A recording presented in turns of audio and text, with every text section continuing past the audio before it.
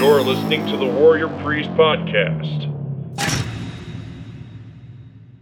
And this is the Warrior Priest Podcast, Midweek Debrief number 148. And I am the Warrior Priest, Donovan Riley. Welcome back to the show, everybody. Thank you, as always, for your time and attention. Today on the podcast, I just want to get right into it and start discussing the question that has been posed to me again recently by someone, which is, what do I do when I feel like I've wasted my life? Especially for this particular person, because they are past their athletic, physical prime, and they are well into their career. They have a mortgage. They have bills to pay, responsibilities to other people. Their life is not their own.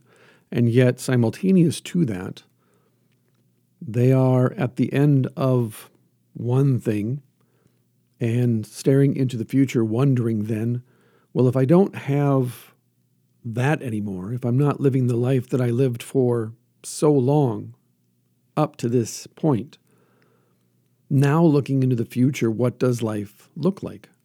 What do I do now that I look over my shoulder and I see regret? I see missed opportunities. I see self-destruction. I see how I set ambushes for myself and the consequences for myself and those around me. So what do I do when I feel like I wasted my life? And now at this point, I don't know.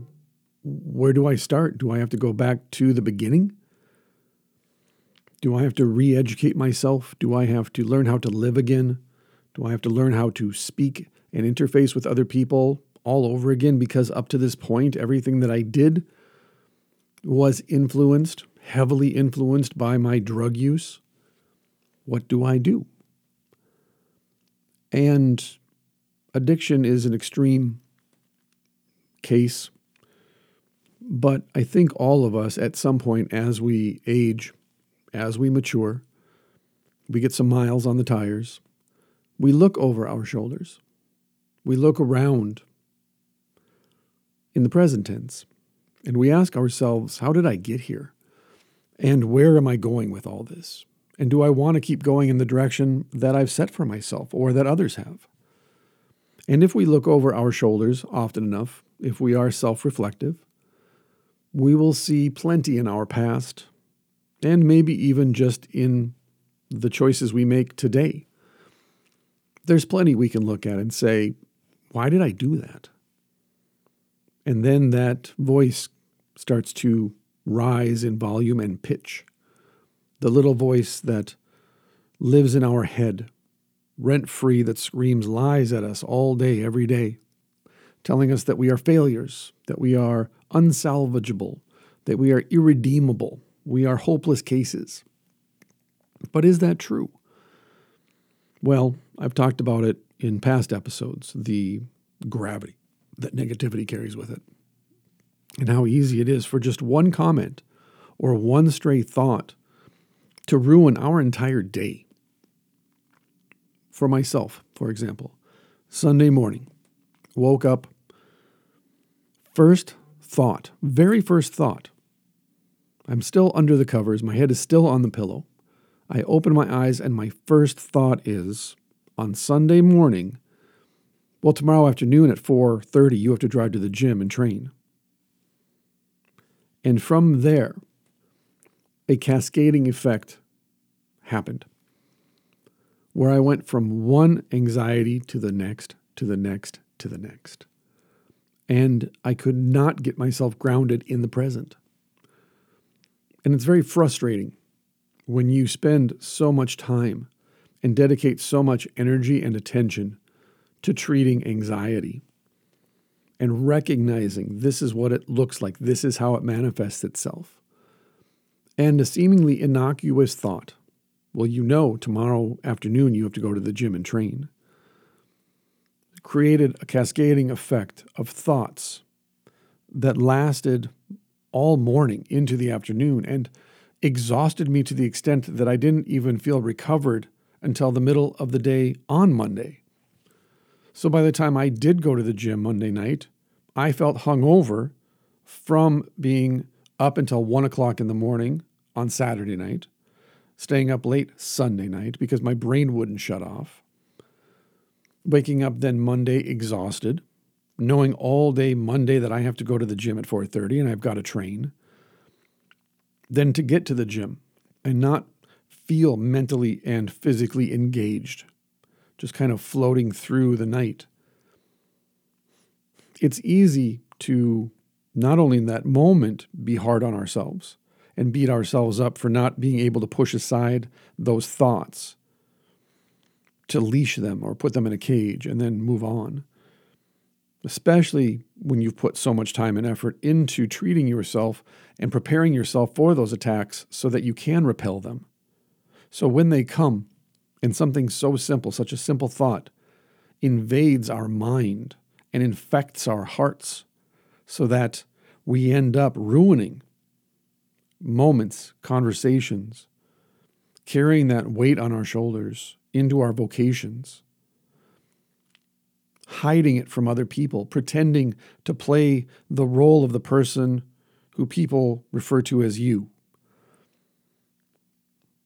It's a heavy weight. If you're depressed, it's the same.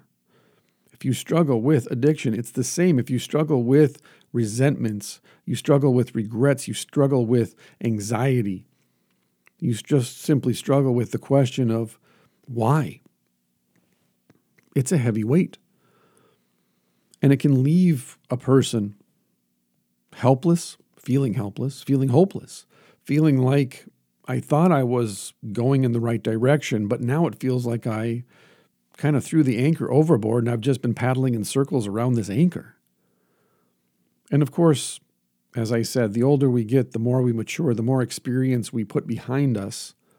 I think anyways, in my own experience, it actually becomes easier to beat ourselves up because we have so much more evidence to testify against us. And so again, if we think of it in terms of a kind of Don Quixote situation, leaning at, tilting at windmills, believing they're dragons, it's easy to do that. It's easy to look at your younger self through the eyes of your older self and to judge your younger self unfairly, as if at 23, you should have known what you now know at 46. We have to learn, I think, no matter how old we are, even if you're 23, and you're looking back at decisions you made when you were 16, not so long ago. You were 16, not 23. You didn't see the world through the eyes of a 23-year-old. You didn't have all those experiences between 16 and 23 to reflect on and to use. And so the decisions you made when you were 16, of course, are not the decisions you make when you're 23. And so it's important to remember that when you judge yourself, or you judge your memory of experiences and phenomena and situations, you are not judging purely on objective knowledge, but rather purely on subjective knowledge of the memories as they present themselves to you in that moment. And how we remember events and experiences changes with time. It's inevitable because all of our past experiences are stained by our present tense, what do you want to say, wisdom that we've gained in the interim? Because that's what wisdom is. Wisdom comes from experience, and experience teaches us wisdom.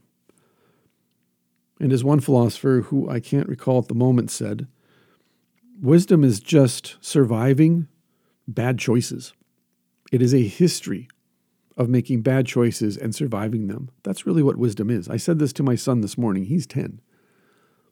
I said, all of the wisdom that I share with you is simply my failures.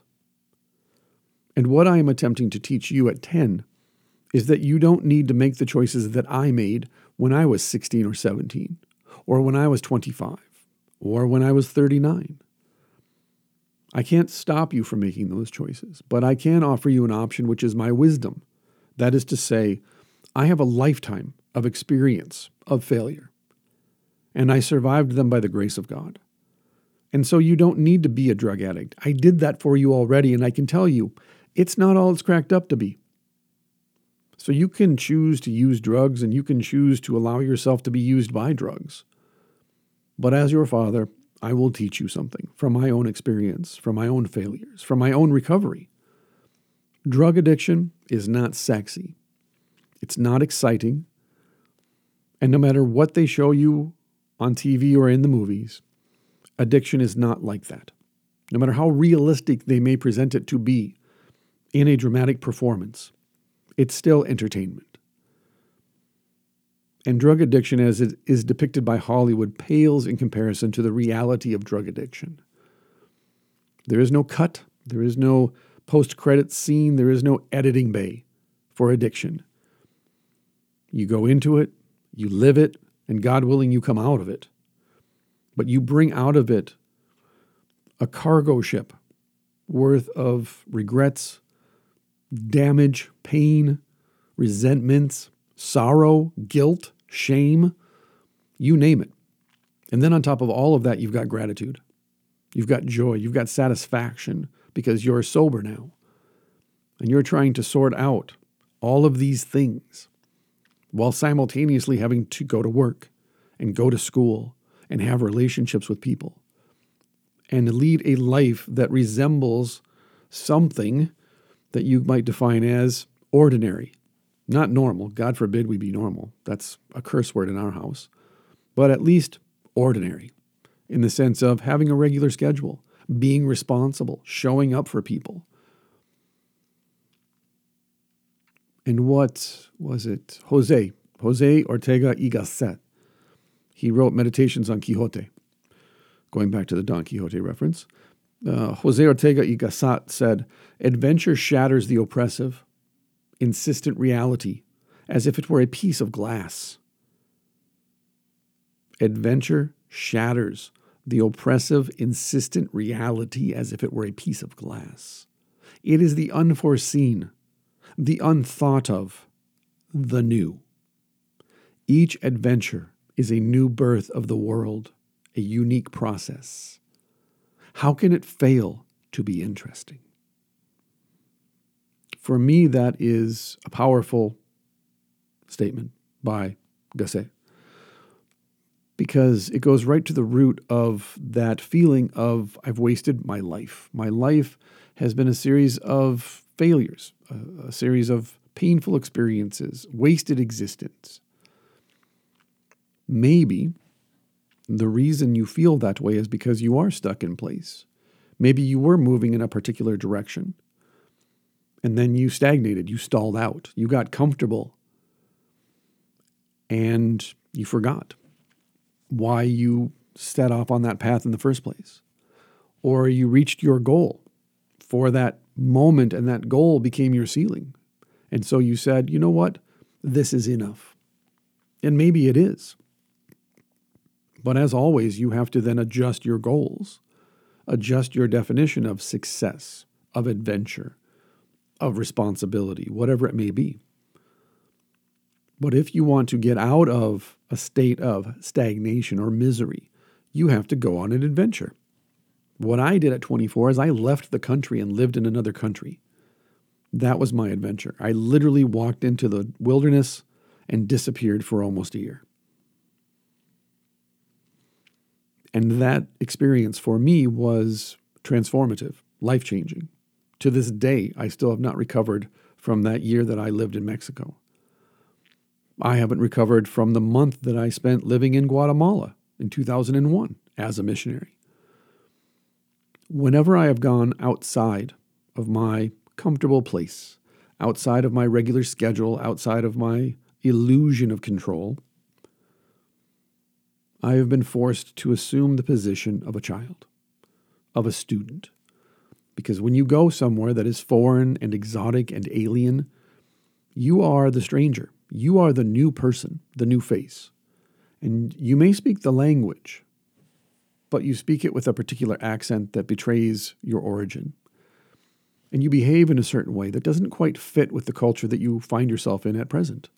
You don't know all of the history. You don't know about the culture. You don't know the idioms and colloquialisms that they use to communicate with each other. You don't know their stories. And so you have a choice.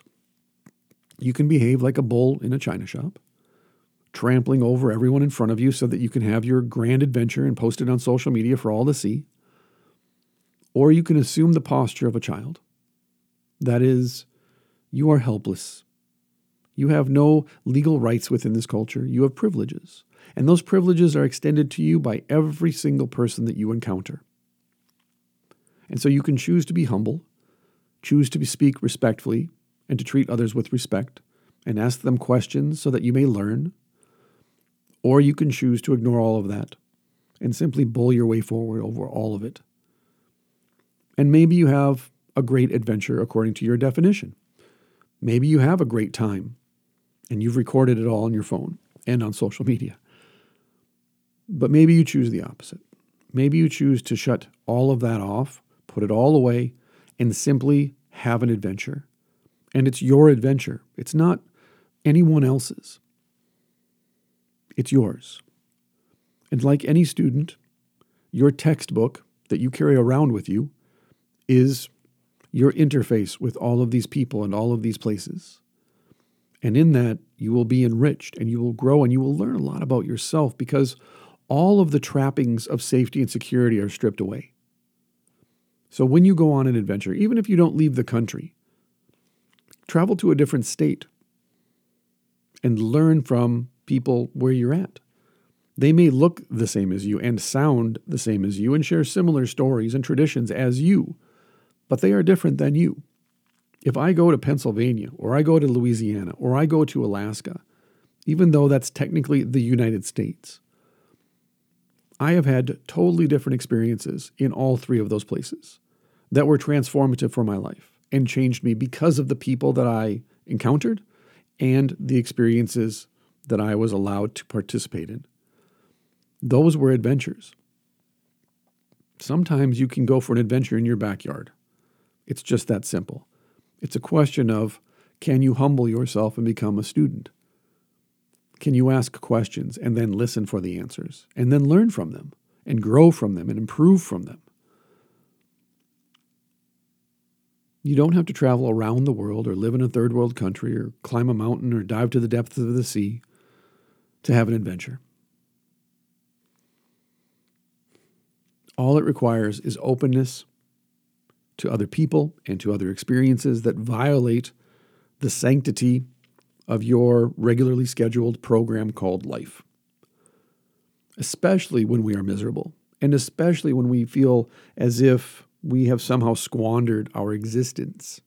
I think it is important for us to get out of our comfort zone, walk away from friends and family, because all of that contributes to our sense of being stuck in place, the same faces, the same conversations, the same work, the same everything, day after day after day. When that's what you're striving for, the ordinary, it's great. It's the best thing in the world. Because up to that point, speaking as a recovering addict, every day was an adventure. An adventure in securing more drugs, getting my fix. So when I got clean and sober, one of the great things that I learned from AA was ordinary is awesome. Being ordinary, having a schedule, being responsible, showing up for people, it's awesome. Knowing that your car is parked in the same place every morning because you parked it there the night before, and you don't have to call around and ask friends, is my car parked in front of your house? That is a great feeling. Being able to pay bills is a great feeling. Not having people hunting you down because you owe them drug money, that's a great feeling. And so ordinary for me is awesome. However, sometimes, usually 2 or 3 times a year, I get in a rut and it's not so awesome. And I want to go on an adventure, but I have a wife and I have children and I have responsibilities. I have 2 gyms that I teach at. I have a church that I pastor. I have deadlines that I have to meet with articles and books. I can't just drop everything and go on an adventure. But I work it out so that I can, at least once a year. And I go on my adventure, and I get out of my comfort zone, and I open myself up to new people, new conversations, new experience. And I come back enriched by those moments, by those engagements. And when I forget that, I notice that I pull away from people. I notice that I isolate more. I notice that I don't engage with other people as much, and I'm not as interested in what other people have to say. And from that grows resentment, feelings of nobody understands me, nobody knows what I'm going through, my life is irreparable. It's a dumpster fire, inside of a dumpster fire, inside of a volcano. And so I think we do need those adventures like Gasset says, because it shatters reality like a piece of glass and reminds us you're not in control, and that's okay. It's a good thing, actually. And you don't know everything, and that's good too. And the reason that your life has become predictable, the reason that you live with regrets, the reason that you feel like you've wasted your existence is because you have dropped anchor and you are kindly paddling in a circle. And maybe you've been doing it for decades. And as painful as it's going to be now because you are set in your ways and you've gotten used to this way of life, as painful as it may be at first, the reward, the long-term benefits far, far outstretch the short-term pain. And so Teofilo Ruiz, The Terror of History is what the book is, The Terror of History. Teofilo Ruiz says, there are many, lucky or unlucky, for whom the course of their lives shows little or no departure from these well-ordered routines. As comforting as this may seem, in the end it is also an unspeakable horror. There are many, lucky or unlucky, for whom the course of their lives shows little or no departure from these well-ordered routines. And as comforting as this may seem, in the end, it is also an unspeakable horror. Why? Because what happens when we live with little to no departure from our well-ordered routine, from our schedule? It does give us comfort. It's like the old cliche that I was taught, why do we wallow in our own shit? Because it's warm and it's comfortable. It is very, very difficult for anyone, especially those of us who have done it. It is very difficult to climb out of your own shit because it is warm and comfortable. It is a well-ordered routine. It is your schedule. But yet, there is where the horror comes in. I think a lot of people imagine that hell is like Milton describes it in Inferno. 7 levels, 6 of which are just fire and magma and demons with pitchforks and everybody being tortured. Or is it 9 levels of hell? I can never remember. I always thought it was 7. Anyway, someone correct me. Remind me. 7 or 9. I know the bottom level is where Satan beats his wings and it freezes everything around him, so he's encased in a block of ice. I just can't remember if that's the 7th level of hell or the 9th. I assume 7 because there's 7 levels of heaven, and 7 being a holy number. Anywho, I digress. Help me out. But that's not hell. That's Milton's description of hell, but that's not the biblical description of hell. Milton's description of hell is actually based on Gehenna, and Gehenna is a real place. It's actually a valley behind Jerusalem where they would burn all of their trash and all of their refuse. And it usually burned 24/7 because you're burning all of the waste of all of the people in and around Jerusalem. And so when folks envisioned what hell must be, they looked at Gehenna, the valley of Gehenna. They looked at the molten crap and garbage that burned 24/7, and they said, that's got to be hell. Imagine having to stand in that for eternity. But I offer a very drastic and a very different definition of hell from the Psalms, for example. You may have heard it referred to as Sheol, or the place of the dead, or hell, or Hades even in the Gospels. The underworld.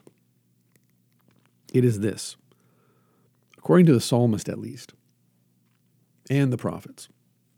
Hell is a cold, dark place, like a tomb, where worms devour your flesh, and God never speaks to you. You see, folks in Milton's hell have hope. And the hope is that the torture will end sometime, or that there will be a new kind of torture sometime, or that perhaps Jesus can come and pull them out of the mire. And so in Dante, in the Inferno, when Virgil and Dante walk through hell, all of these folks who are being tortured, all of these folks who are damned, reach out for them and beg them to lift them up so that they might enjoy just a moment of relief from liquid hot magma, to quote Austin Powers, Dr. Evil, and their torture. But that's not hell, not as far as the psalmist and the prophets depict it. Hell is a cold, dark place where worms devour you and God never speaks to you. And that's the definition of hell for the biblical writers. God doesn't talk to you. You see, when God shines his face on you, as Numbers 6:6 says, the Aaronic blessing, he is turning his face toward you to speak to you. And in turning his face toward you to speak to you, he, quote unquote, shines his glory upon you. That's a sign of God's grace and mercy. That's a sign of his favor toward you. When God turns his face away, biblically speaking, that analogy is used to describe condemnation, judgment, and calamity. It's apocalyptic stuff when God stops talking. So the hell of hell, biblically speaking anyways, is God no longer talks to you. And for those then with their well-ordered routines, with their regularly scheduled lives, the horror of a well-ordered routine is the routine itself. It is the schedule itself. It is knowing that tomorrow will be the same as it was last week, and the same as it was last month, and so on, and so on, and so on, until eventually you retire, or you graduate, or you die. But it's going to be this way from now on, in perpetuity. And you simply hope or pray that God would please change up your life at least a little bit. Not a lot. We don't want to upset things too much. That's painful. But just enough to make it interesting. But that really is biblically the definition of hell. Just please, God, talk to me. Please shine your face on me. Please make things better. That's the hell of hell.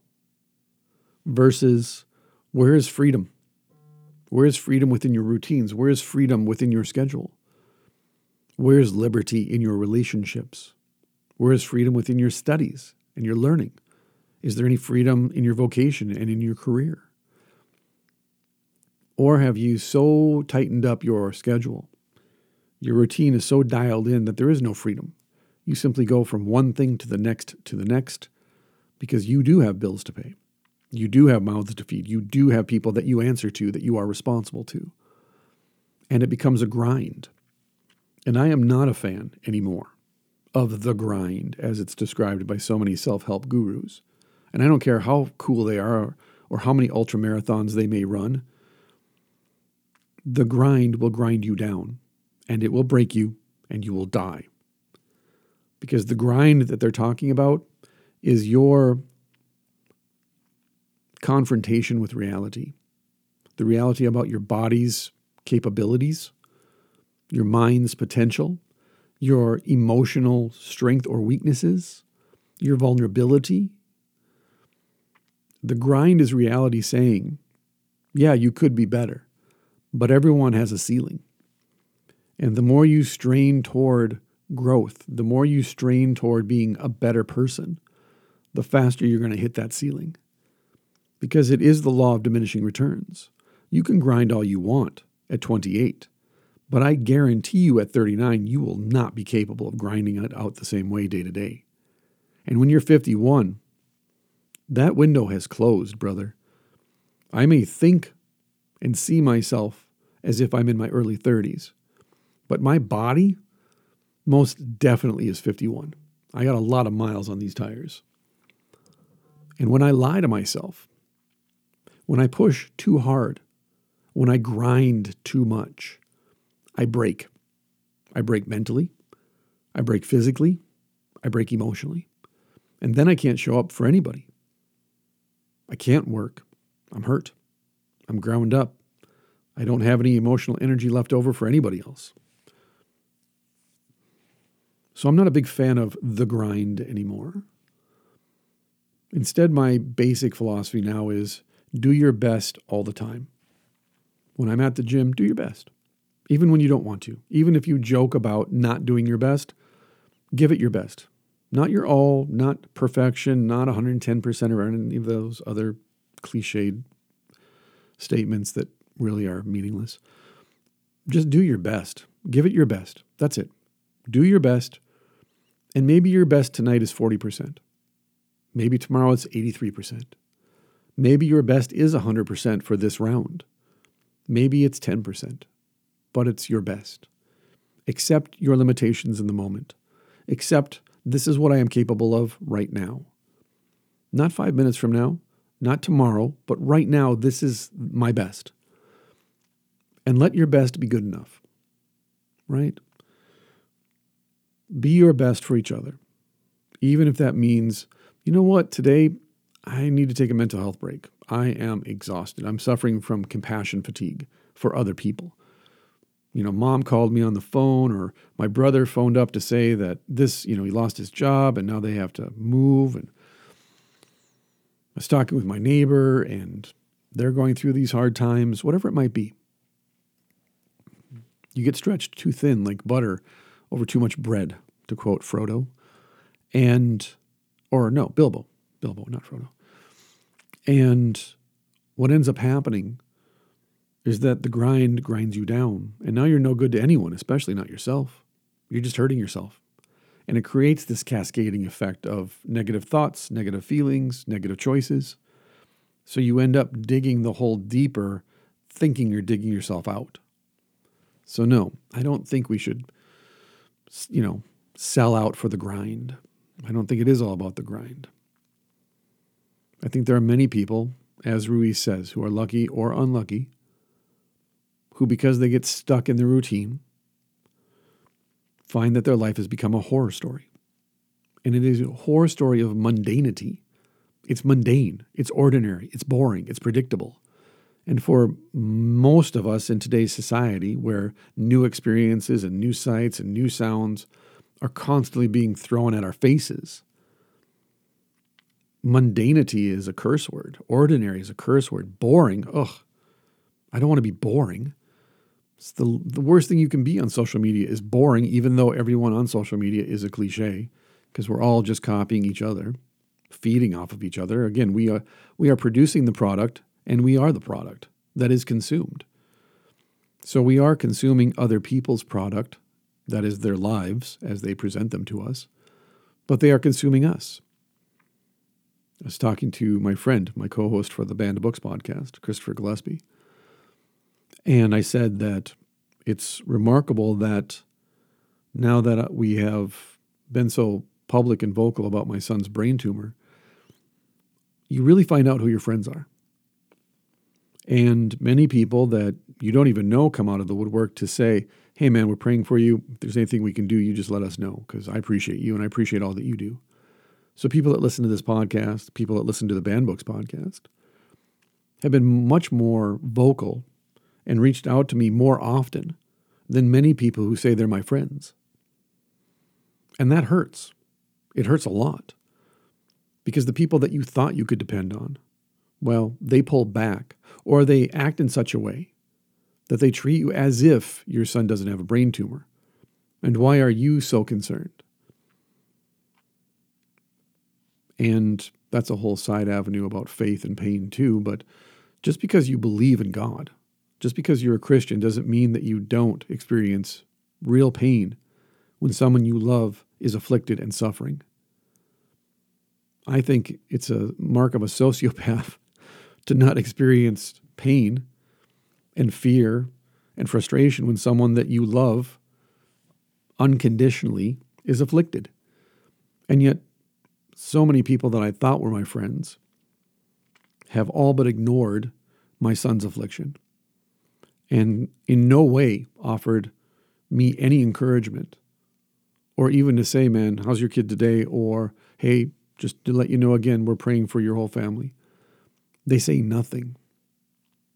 They treat me as if everything is the same as it's ever been, and that is truly hurtful because you're carrying pain and you're carrying fear and you're carrying frustration and hope, definitely hope, but you're carrying it. And you're carrying it for everyone in your family. And they're carrying you. And your routine then, your daily routine is, okay, I have to make him as comfortable as possible today because we still have 2 weeks until our neurosurgery appointment when we can even discuss surgery. So for today, don't worry about tomorrow. Don't worry about 2 weeks from now. Don't worry about surgery.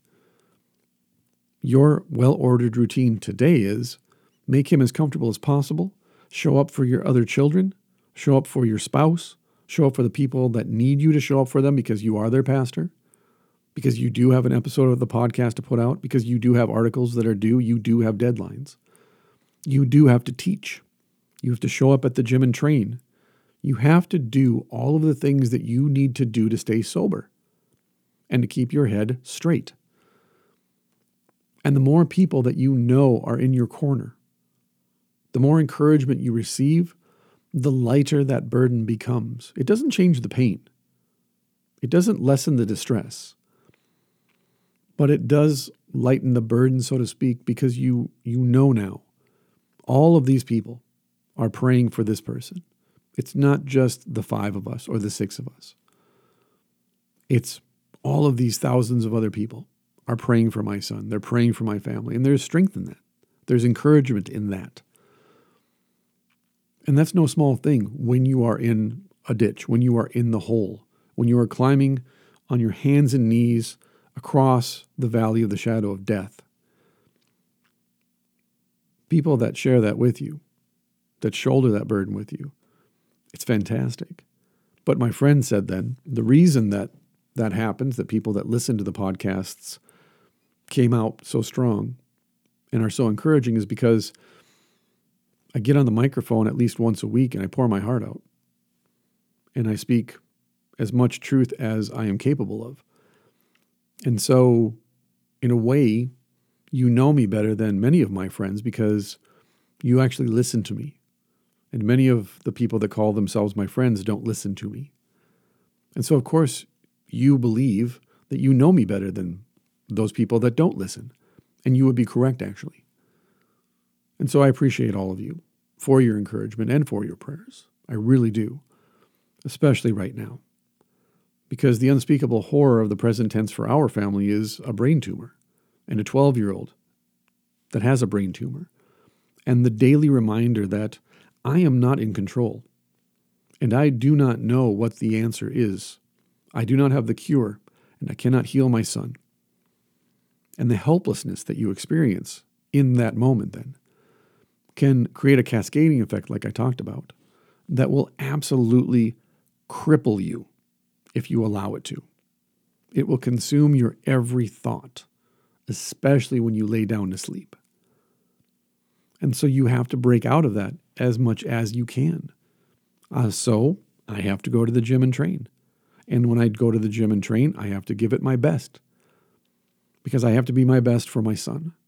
And if I don't put forth my best effort at the gym as a teacher, as a training partner, as a martial artist, if I don't put forth my best when I prepare my articles, when I'm writing my books, if I don't put forth my best in my job, then I haven't set the standard for my life to such a degree that I hold myself to that standard in all of my interactions with people and in all that I do and undertake.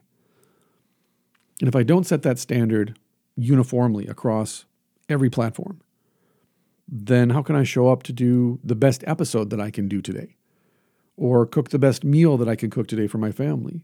Or be the best coach that I can be this afternoon for my students? Or be the best training partner that I can be when I spar? I can't pick and choose buffet style when to give my best. Because I don't believe that's any way to live. I don't believe that's a good way to live.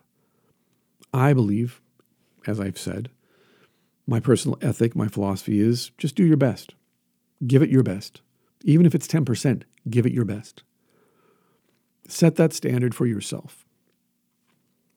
Don't be afraid to fail. It's a part of life. Don't be afraid to let your students tap you if you're trying to teach them something. Don't be afraid to say, you know what, I can't show up. I'm sorry.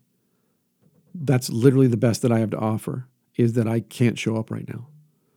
Because the emotional exhaustion that I'm experiencing from what's going on with my son is emptied my tank. And therefore, I got nothing else. I'm sorry. Friends will cover for you. It's just that simple. People that care will take care of you. They will. And those who don't, you know, they're not your friends and you can't depend on them in the future. Doesn't mean you can't be friendly. Doesn't mean you still can't go out for bowling night or whatever. But it means then that when you are in a serious spot, you're not going to expect anything from them. You're not going to ask anything of them. You're going to turn to the people that showed up for you before. They're going to help you relieve, at least in the moment, that horror. Relieve, not relive, relieve. So going back to Jose Ortega y Gasset, he writes in, Meditations on Quixote again, same book. Soon after we begin living, we become aware of the confines of our prison. It takes us 30 years at the most to recognize the limits within which our possibilities will move. We take stock of reality, which is like measuring the length of the chain which binds our feet. Then we say, is this life? Nothing more than this? A closed cycle which is repeated and always identical? This is a dangerous hour for every man. Gasset is pointing out, when we take a step back and we look at what's happening, when we take stock, as he says, of reality, what we're really doing is we're measuring out a length of chain that binds our feet. We're enslaving ourselves. Because what happens when we take a step back and ask, how did I end up here? Why am I doing this? Where is this all going? Especially as we say, have I wasted my time? Have I wasted my life? Have I wasted my future on this relationship, on this job, on this thing? What happens? Well, we end up asking, is this really life? Is this all there is? Is this the status quo for my life from now on? And this is it? There's nothing more, just this? Just go to work, pay the bills, get a new car every couple years, get a new iPhone every year, update my MacBook every 2 or 3 years. But I'm going to see the same person every day, talk to the same people every afternoon, make the same drive over and over and over again until finally I can't? Is my life a closed circle? Is it the eternal reoccurrence of the same, as Nietzsche said? And so Gasset says that's a very dangerous hour for every person. Because your perspective will color the answers. Do you see going on an adventure as something to dread and therefore to run away from and avoid? Or do you see something in an adventure that is invigorating? And the anticipation of that and the nervousness and anxiety around going somewhere new and exotic, that actually fuels you and it propels you into those adventures. It's all about perspective. Every year when I go back to Mexico to visit my Mexican family, people here say, well, aren't you afraid? Because my mom and dad live in Playas de Tijuana, which is kind of the professional suburb of Tijuana. And of course, everybody knows about Tijuana. But they only know about one part of Tijuana. They don't know about where my mom and dad live. They don't know about the community. They don't know about the people. They only know what the mass media tells them about Tijuana. And to be blunt, I actually love this city. I love Tijuana. I love it. But I also know where not to go if I don't want to get in trouble. Right? I don't need a prostitute. Therefore, I stay away from the parts of the city where prostitution occurs. I don't gamble, so I stay away from the same part of the city where gambling is conducted. I don't do drugs, so therefore I stay away from that part of the city that's run by the cartel where they sell their drugs. Instead, I stay to the other parts of the city. Now, are there still dangers? Of course. It's Tijuana. The cartel runs the entire city. But the cartels have designated this part of the city is for prostitution and gambling and drugs and all of that stuff. This part of the city is for tourism. Never, ever cross the streams with these two things. We don't want to drive away the tourists. The tourists that want to turn right, let them turn right. The tourists that want to turn left, let them turn left. And everybody else that lives there knows the rules. There are certain places that you can be at certain times of the day, and at other times of the day, you better clear out, or you are accepting the consequences. And some of my favorite food trucks, some of my favorite taco stands are in dangerous parts of the city, or at least on the edge of those dangerous parts. But if I go at lunch, for example, I'm relatively safe. But if I go at 9 o'clock at night, well, you roll the dice, right? There's rules to this game. If you're going to go on an adventure, be a student and find out what the rules are real fast so that you can enjoy your time and thrive in those environments.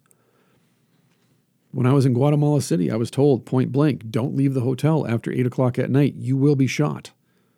Because at that time in 2001, tourists were being shot. It was a rough time in Guatemala City, which actually is every time you go to Guatemala City. And you simply just follow the rules. And you're in your hotel room at night, and sure enough, after 8 o'clock, you start hearing gunshots. You start hearing screams, crying, the sounds of the city. And in the morning, you get up and you go outside, and it's as if you're in a different world altogether. There's rules to the game. And yet, once you learn the rules, going on an adventure, no matter how long or short the trip, can be extremely fruitful and productive, especially if you do it with other people that you trust and that you can enjoy those adventures with. I myself prefer to go alone. A lot of that's just the trauma of childhood and being forced to deal with my emotions alone in my room as an adolescent. But I like going on adventures alone because I don't want to rely on anyone or have to worry about anyone. Plus, for me, when I go back home to Tijuana, I like to go out to coffee with my mom and dad. I like to go out to eat with my mom and dad. I like to go on trips and have adventures in Ensenada or other places with my mom and dad. My wife, on the other hand, loves to shop with my mom. She likes to go to bazaars and flea markets. She likes to stand there for 45 minutes talking to every single person that my Mexican mom knows, which is just about everybody. And so they can spend an entire day wandering along. Maybe they get to 10 or 12 stalls altogether. And yet, my wife will come home with a suitcase full of extra clothing because the people gave her free clothes or gave her jewelry. One, because she is my mother's daughter, and two, because my mother introduces her to these people, and my wife tries to speak the language, and she wants to be a student and understand them and learn about their life, and people are encouraged by this, and they become endeared to her because of this, and therefore they want to show that to her, so they give her free things. To me, that's the definition of hell. Going on vacation and shopping the entire time. Whereas my wife's definition of hell is having to sit in a coffee shop for 3 hours, staring at the Pacific Ocean and talking about some obscure Korean German philosopher. But that's my jam. And so we take separate vacations. And we spend 12 to 14 days apart.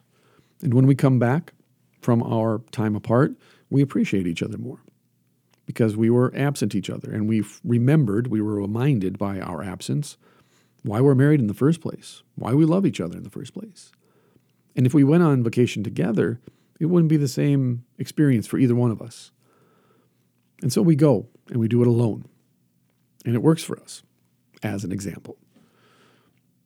But it's usually at those times when I need to leave my comfort zone, I need to leave my environment and go into a foreign country because I've gotten into a rut. I've stagnated, and I can feel it, and other people can see it. I lose my enthusiasm. I lose my excitement. I'm not as relaxed. I'm not as free.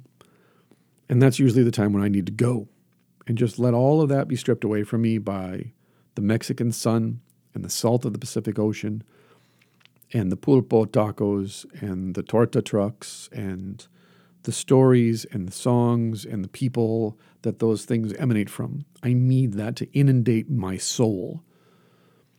And what happens as a consequence is the artist comes back out again, and the poet starts to write again, and the musician starts to compose and sing again, and the philosopher starts to write again and think again in a very sober way, in a very, not positive, but in a very grateful way. Grateful for my mom and dad, who essentially adopted me when I was in Mexico in 1996 for the first time. And I was 24, and I was basically a lost child. And the doctor and his wife, they took me into their family and gave me their name, and they taught me so much. And I am so grateful for that all these years later, we still are together. And for me, that's my base of operations. That's my spiritual home. So I tell people when I go home after this podcast, for example, that's where I live. That's my home. And this is my family whom I love. They are flesh of my flesh, bone of my bone.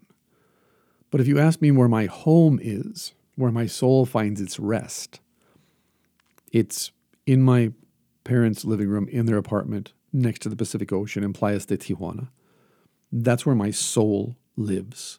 And when I'm not there, I can feel a certain emptiness in my life, like my foot's been amputated.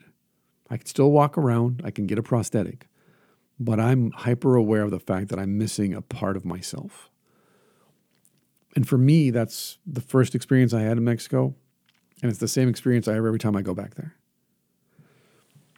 And for each of us, it's going to be different. But if we never go on those adventures, if we never go outside of the confines of our regularly scheduled program, how are we ever expected to discover our soul's home, our spiritual fatherland or motherland?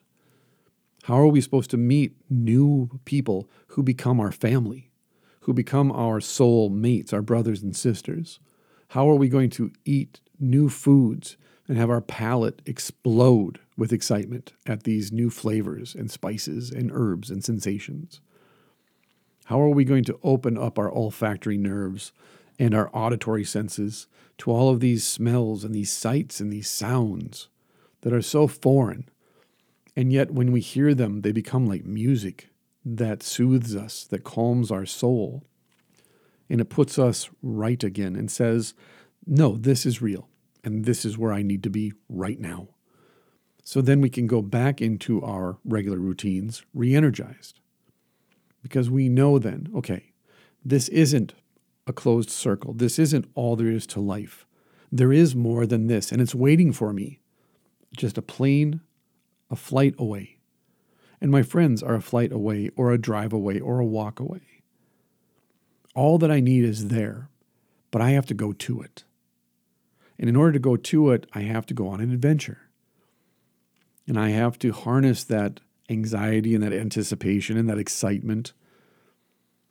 And I have to go into it as a student, as a child, and I have to be humble about it. And I have to be a gracious guest. And I have to ask good questions and listen, actively listen to the answers and learn so that I can become a part of that family, a part of that culture, a part of that people, that tribe. And in doing that, I will be enriched. And God willing, they will be enriched by me. So Jack London, one of my favorite short story authors, in his Tales of Adventure book, he writes, I would rather be ashes than dust. I would rather my spark burn out in a brilliant blaze than be stifled by dry rot. It's better to burn out than fade away, to quote the man. I would rather be a superb meteor, every atom in magnificent glow, than a sleepy and permanent planet. The proper function of man is to live, not merely exist. I shall use my time.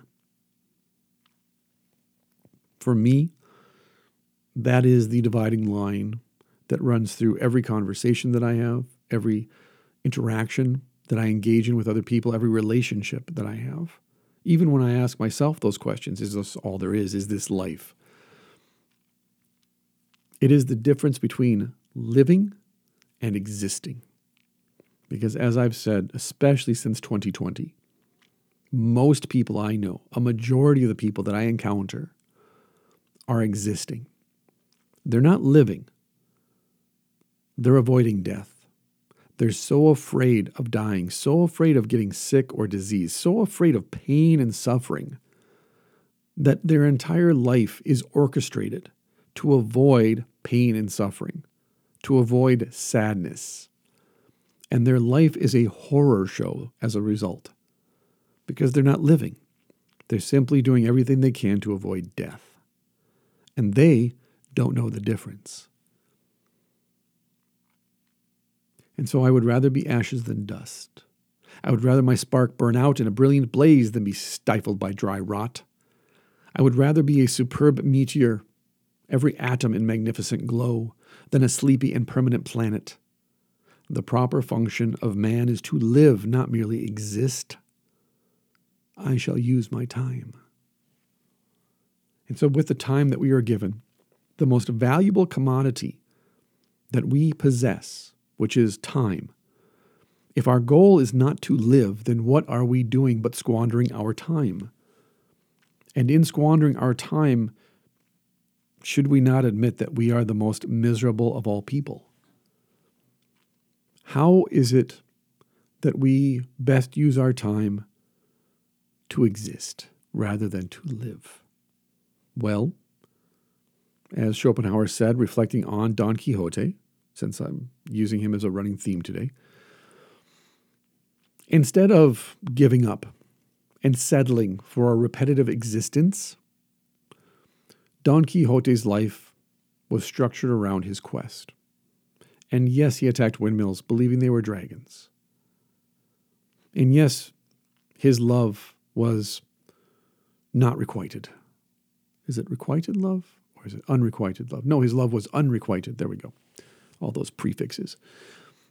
His love was unrequited because the object of his affection was not a princess. She was not a damsel in distress. She was just a woman. But for Quixote, his world was fantastic because he was a knight-errant, a ronin, so to speak, in his own mind. And his best friend, Pancho, he was cool with that.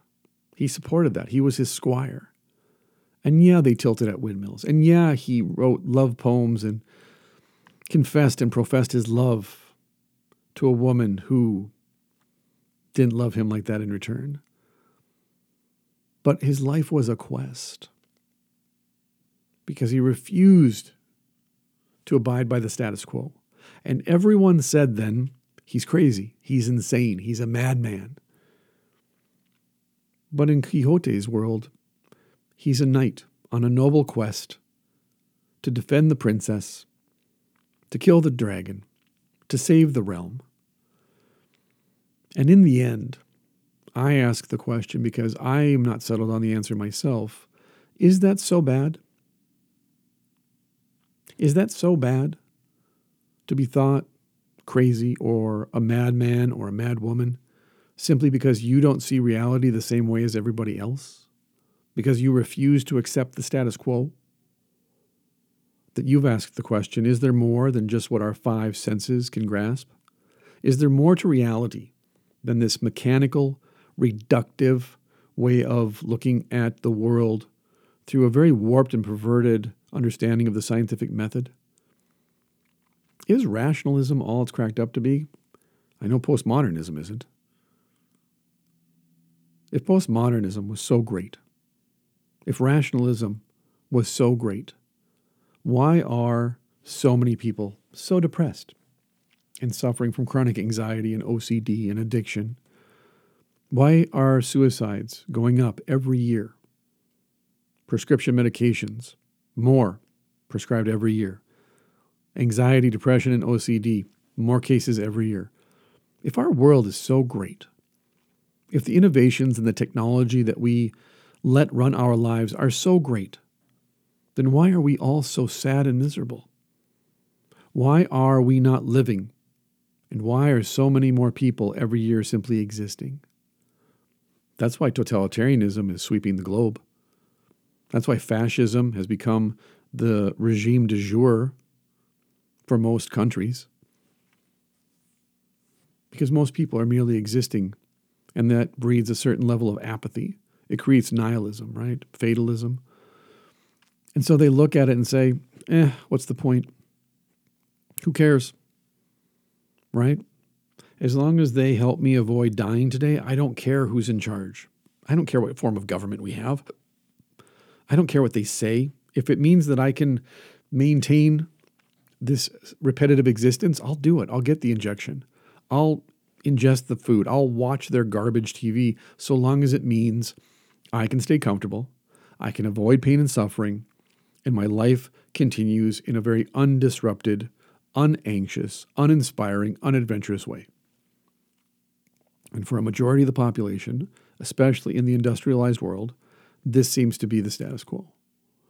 And so I ask you again, is it so bad to be considered a Don Quixote in today's society? I would argue more so it's actually a great thing. Because do you really want to be considered one of the three blind mice? Do you really want to be a part of the herd? Do you want to march in step with the slaves? Do you want to be just another brick in the pyramid? Or do you want to charge at windmills?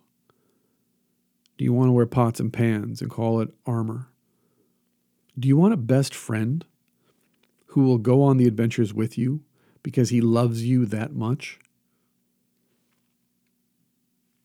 Or do you want to punch the clock, process your TPS reports, stay late, come in early, pay the bills, take your vacation once a year, pay your mortgage, wallow in your own shit because it's comfortable and warm? Maybe you do, and that's cool. Nothing wrong with that if that's your choice. I don't know why you're listening to this podcast at this point, though, if that's what you've chosen. But back to Schopenhauer and his comment on Quixote. He says, Don Quixote is an allegory of the life of every man who, unlike others, pursues an objective, an ideal end that has taken possession of his thinking and willing, and then, of course, he stands out as an oddity in this world. Quixote, the novel, is an allegory, right? It's an allegory of the life of every person on earth who is unlike others. And what makes Don Quixote in this example unlike others? He has a purpose. He has an objective. He has a goal. He has an ideal that he pursues and that he lives by the way. It directs and informs his entire life. And that ideal has taken possession of the way that he thinks and the way that he makes choices. His whole worldview is affected by this ideal. And so, of course, because he has an objective that he pursues, because he has an ideal that has possessed him, and it informs his worldview, and therefore how he interacts with other people and reality, he stands out as an oddity. Because everyone else doesn't have an objective. They're just going along to get along. They don't have any ideals. Their ethics and morals are given to them by the governing authorities or by whoever is in charge at that moment. They do what is expected of them by their neighbors, simply because it's tradition, or it's what we do, or it's the law. Whereas Quixote says, no to all of that. Why? Because it doesn't align with my ideals. And sure, it gets him in trouble to a certain extent, because reality is unbending. But at the very least, he's a much more interesting dinner partner than anybody else in the village. His stories are better. The conversations are going to be fantastic every single time. Why? Because he's a raving lunatic, that's why. But in the best possible sense of that term. He's not dangerous to anybody. He's not a homicidal maniac. He's not going to, take his clothes off and smear feces all over his body and run down the street screaming that the aliens are coming. He's got a noble ideal that he's pursuing. And like I said, he sees himself as a knight errant, as a Ronin, attempting to save the princess, kill the dragon, save the realm. And so, as Tennessee Williams said, make voyages and attempt them. There's nothing else to life, except setting sail for the far shores. That's what makes life worth living. As Ovid said too, the bold adventurer succeeds the best. And as Heraclitus, my beloved Heraclitus, likes to say, those who approach life like a child playing a game, moving and pushing pieces, possess the power of kings. And there it goes back again to learn the rules of the game. Learn the rules of the culture, of the clan, of the team, of that operation. Learn the rules. And then play it. Play it like a child plays a game, moving and pushing the pieces. Because when you do that, as Heraclitus said, you possess the power of kings. You're not a pawn on a chessboard. You are the player moving the pawn. And it doesn't matter what your status in life is. It doesn't matter what class you are. It doesn't matter how much money you have in the bank. If you learn the rules to the game, you possess the power of kings. And then, and this is key, children will instinctively rebel against monotony and boredom. As my 10-year-old likes to say, I didn't do it because it was boring and it wasn't fun. I know, but I need you to do your chores. Well, I don't want to. They're not fun. I need you to do your schoolwork and finish up so we can do fun stuff. I don't want to finish my schoolwork. It's boring and it's not fun. Children instinctively rebel against monotony. They rebel against boredom. And so, like Quixote, they want to go searching for an adventure, and you're holding them back from that. And if we as adults can recapture that, the seriousness of a child at play, we cease to be pawns on the board, and instead we become adventurers. We become the player. Oh, and Nietzsche, of course, right? A man's maturity is to have regained the innocence of a child at play. There you go. Because playing cultivates boldness. Playing turns you on to life. Playing will determine your values, your ideals, the kinds of adventures that you have that end up defining your existence. And so you leave the security of your home and all that comes with your regular routine, and you go on an adventure. You become an explorer. You become a student. Moving from here to there, active, searching out people, searching out experiences. Not as a tourist. Tourism is passive. You just kind of float through these places, take pictures, sample the local food, and move on. You're not active. You're not learning anything. You're just a tourist. Because a tourist is passive. They just are waiting for interesting things to happen. And so if you have a tour guide in particular, they'll just point out all the interesting things, and you'll say, oh, take a picture of that. Versus what I do, which is I just ask people at the cafe, where is a good place to go that tourists don't go to? And who should I find to take me there? I want to go off-road. I want to go to the places that the tourists aren't taken. And I want someone to take me who can teach me, who can be my teacher. For me, that's the best experiences that I've ever had, is doing that. So, even when I go to restaurants, for example, and the waiter or waitress asks what I want to order, I always ask, what do you eat? What's your favorite thing on the menu to eat? Because I worked in a restaurant. I managed a restaurant. And I can tell you, at some point, I ate everything on the menu. Because especially when you work every day, you get kind of tired of eating the exact same dish all the time. So you try different things out. And so I usually just say, hey, man, let's go on a little culinary adventure. Tell me what you eat on your break. I'll have that. What do you want with it? I don't know, whatever you have with it. I trust you. And if it turns out that I like it and it was a great recommendation, I'm going to give them a double tip because they helped me out. They gave me that little adventure and I learned something new. I like this too. So next time I come to this restaurant, instead of ordering the same thing that I always order or not knowing what to order, this waitress recommended this last time I was in here and it was fantastic. Do you have that again? Well, we don't, not tonight. Okay, since you're my new server, this is a new experience. What do you eat on your break? What do you recommend? And then they'll tell you. And you order that. And sometimes it's great. And sometimes you say, it was all right, but not my favorite. Probably wouldn't eat it again, but I had a new experience. I think there's a lot of power in that and a lot of reward that comes out the other side of simply saying to other people, I don't know, what do you do? Where do you shop? What would you recommend? And then trying it.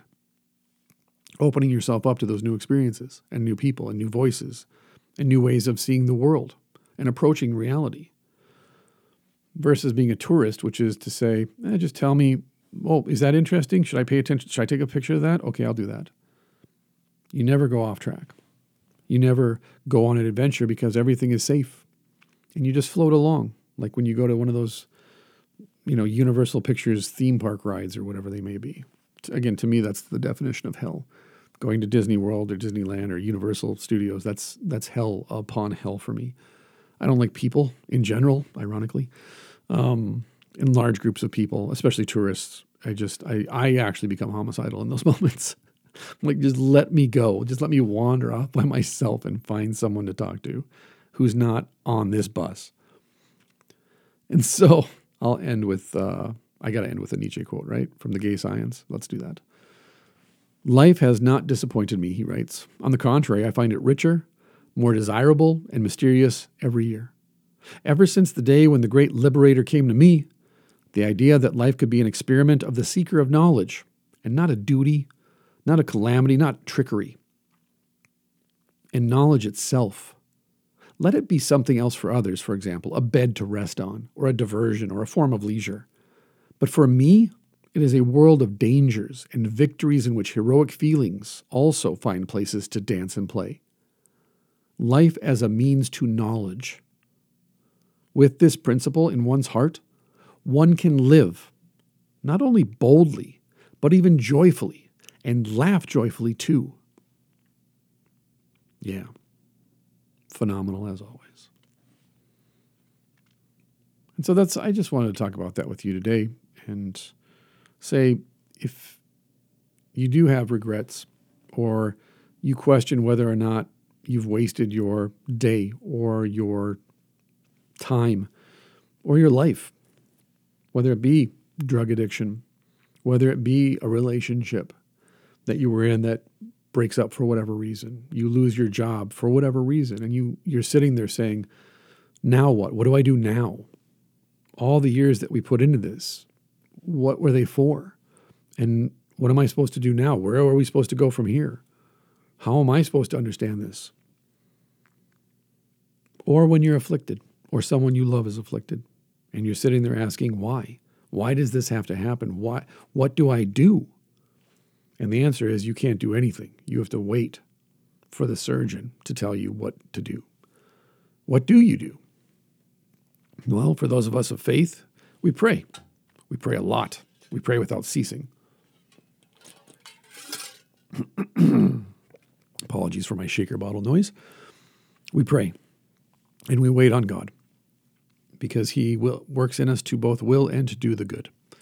And that ultimately, no matter what happens, we live in the hope of a cure, of healing, and of resurrection to eternal life. Because life is pain and life is suffering because we are all selfish people and we are all in a battle against reality all the time, attempting to conform reality to the way that we wish it to be, assuming in our selfishness that we know what's best and that our choices are the best choices and that we have things under control, when none of that is true. And when we lose our job, when we divorce or break up, when we get out of school and we're out there in the job market and nobody wants to give us an interview or we can't get hired, when we don't know where our next paycheck is coming from, when we're laying flat on the floor, wondering where our car is at, wondering why there's people outside our house waiting for us to come out so they can shoot us because we owe them drug money, wondering how we're ever going to get out from under this debt. It is easy to ask, what am I doing here? Have I just wasted my life for no reason? And what do I do now? The answer is go on an adventure. Sometimes going to rehab, that's a pretty big adventure. Do that. Go to an AA meeting today. That's an adventure if you've never been to an AA meeting. Because the fear, the anticipation, the anxiety about it. Just call somebody and say, you want to go out for coffee? Let's go out for coffee. But let's go somewhere we've never been before. Let's go out for dinner or lunch. But let's go somewhere we've never been before and we're not allowed to order. We're going to let the waiter or waitress order for us. You know what? We haven't gone anywhere in a long time. Let's throw a dart at a map. We're going to go there. Go on an adventure today. Get outside your ordinary routine. Talk to somebody you've never talked to before. Reconnect with somebody that you haven't reconnected with in a long time. Leave. Go for a hike. Get on a flight. Board a train, get on a boat, whatever. But go on an adventure. Live. Live. Don't just exist, but live. Because time is amazing and beautiful and precious and fragile. And we never, ever get it back. And no one can beg, borrow, or steal it from us, and we can't take it from them either. We are each given a certain number of seconds and minutes and hours. So why squander them in existing when you could actually live? And so I hope today that this episode motivates you to live. To be more open, more honest, more transparent, but most of all, more free. Lean into your freedom. Use it to be humble, to be grateful, to be satisfied, and to go on adventures, whatever they may be. So thank you, everybody. Thank you for your support and encouragement. Thank you for all your prayers for my son. Thank you for listening to the podcast. Thank you for helping it grow on Spotify. Every week I gain more subscribers on Spotify, so thank you so very, very much for that. I really do appreciate it. Otherwise, I'll talk to you again real soon for a brand new episode, Space Monkeys. Peace.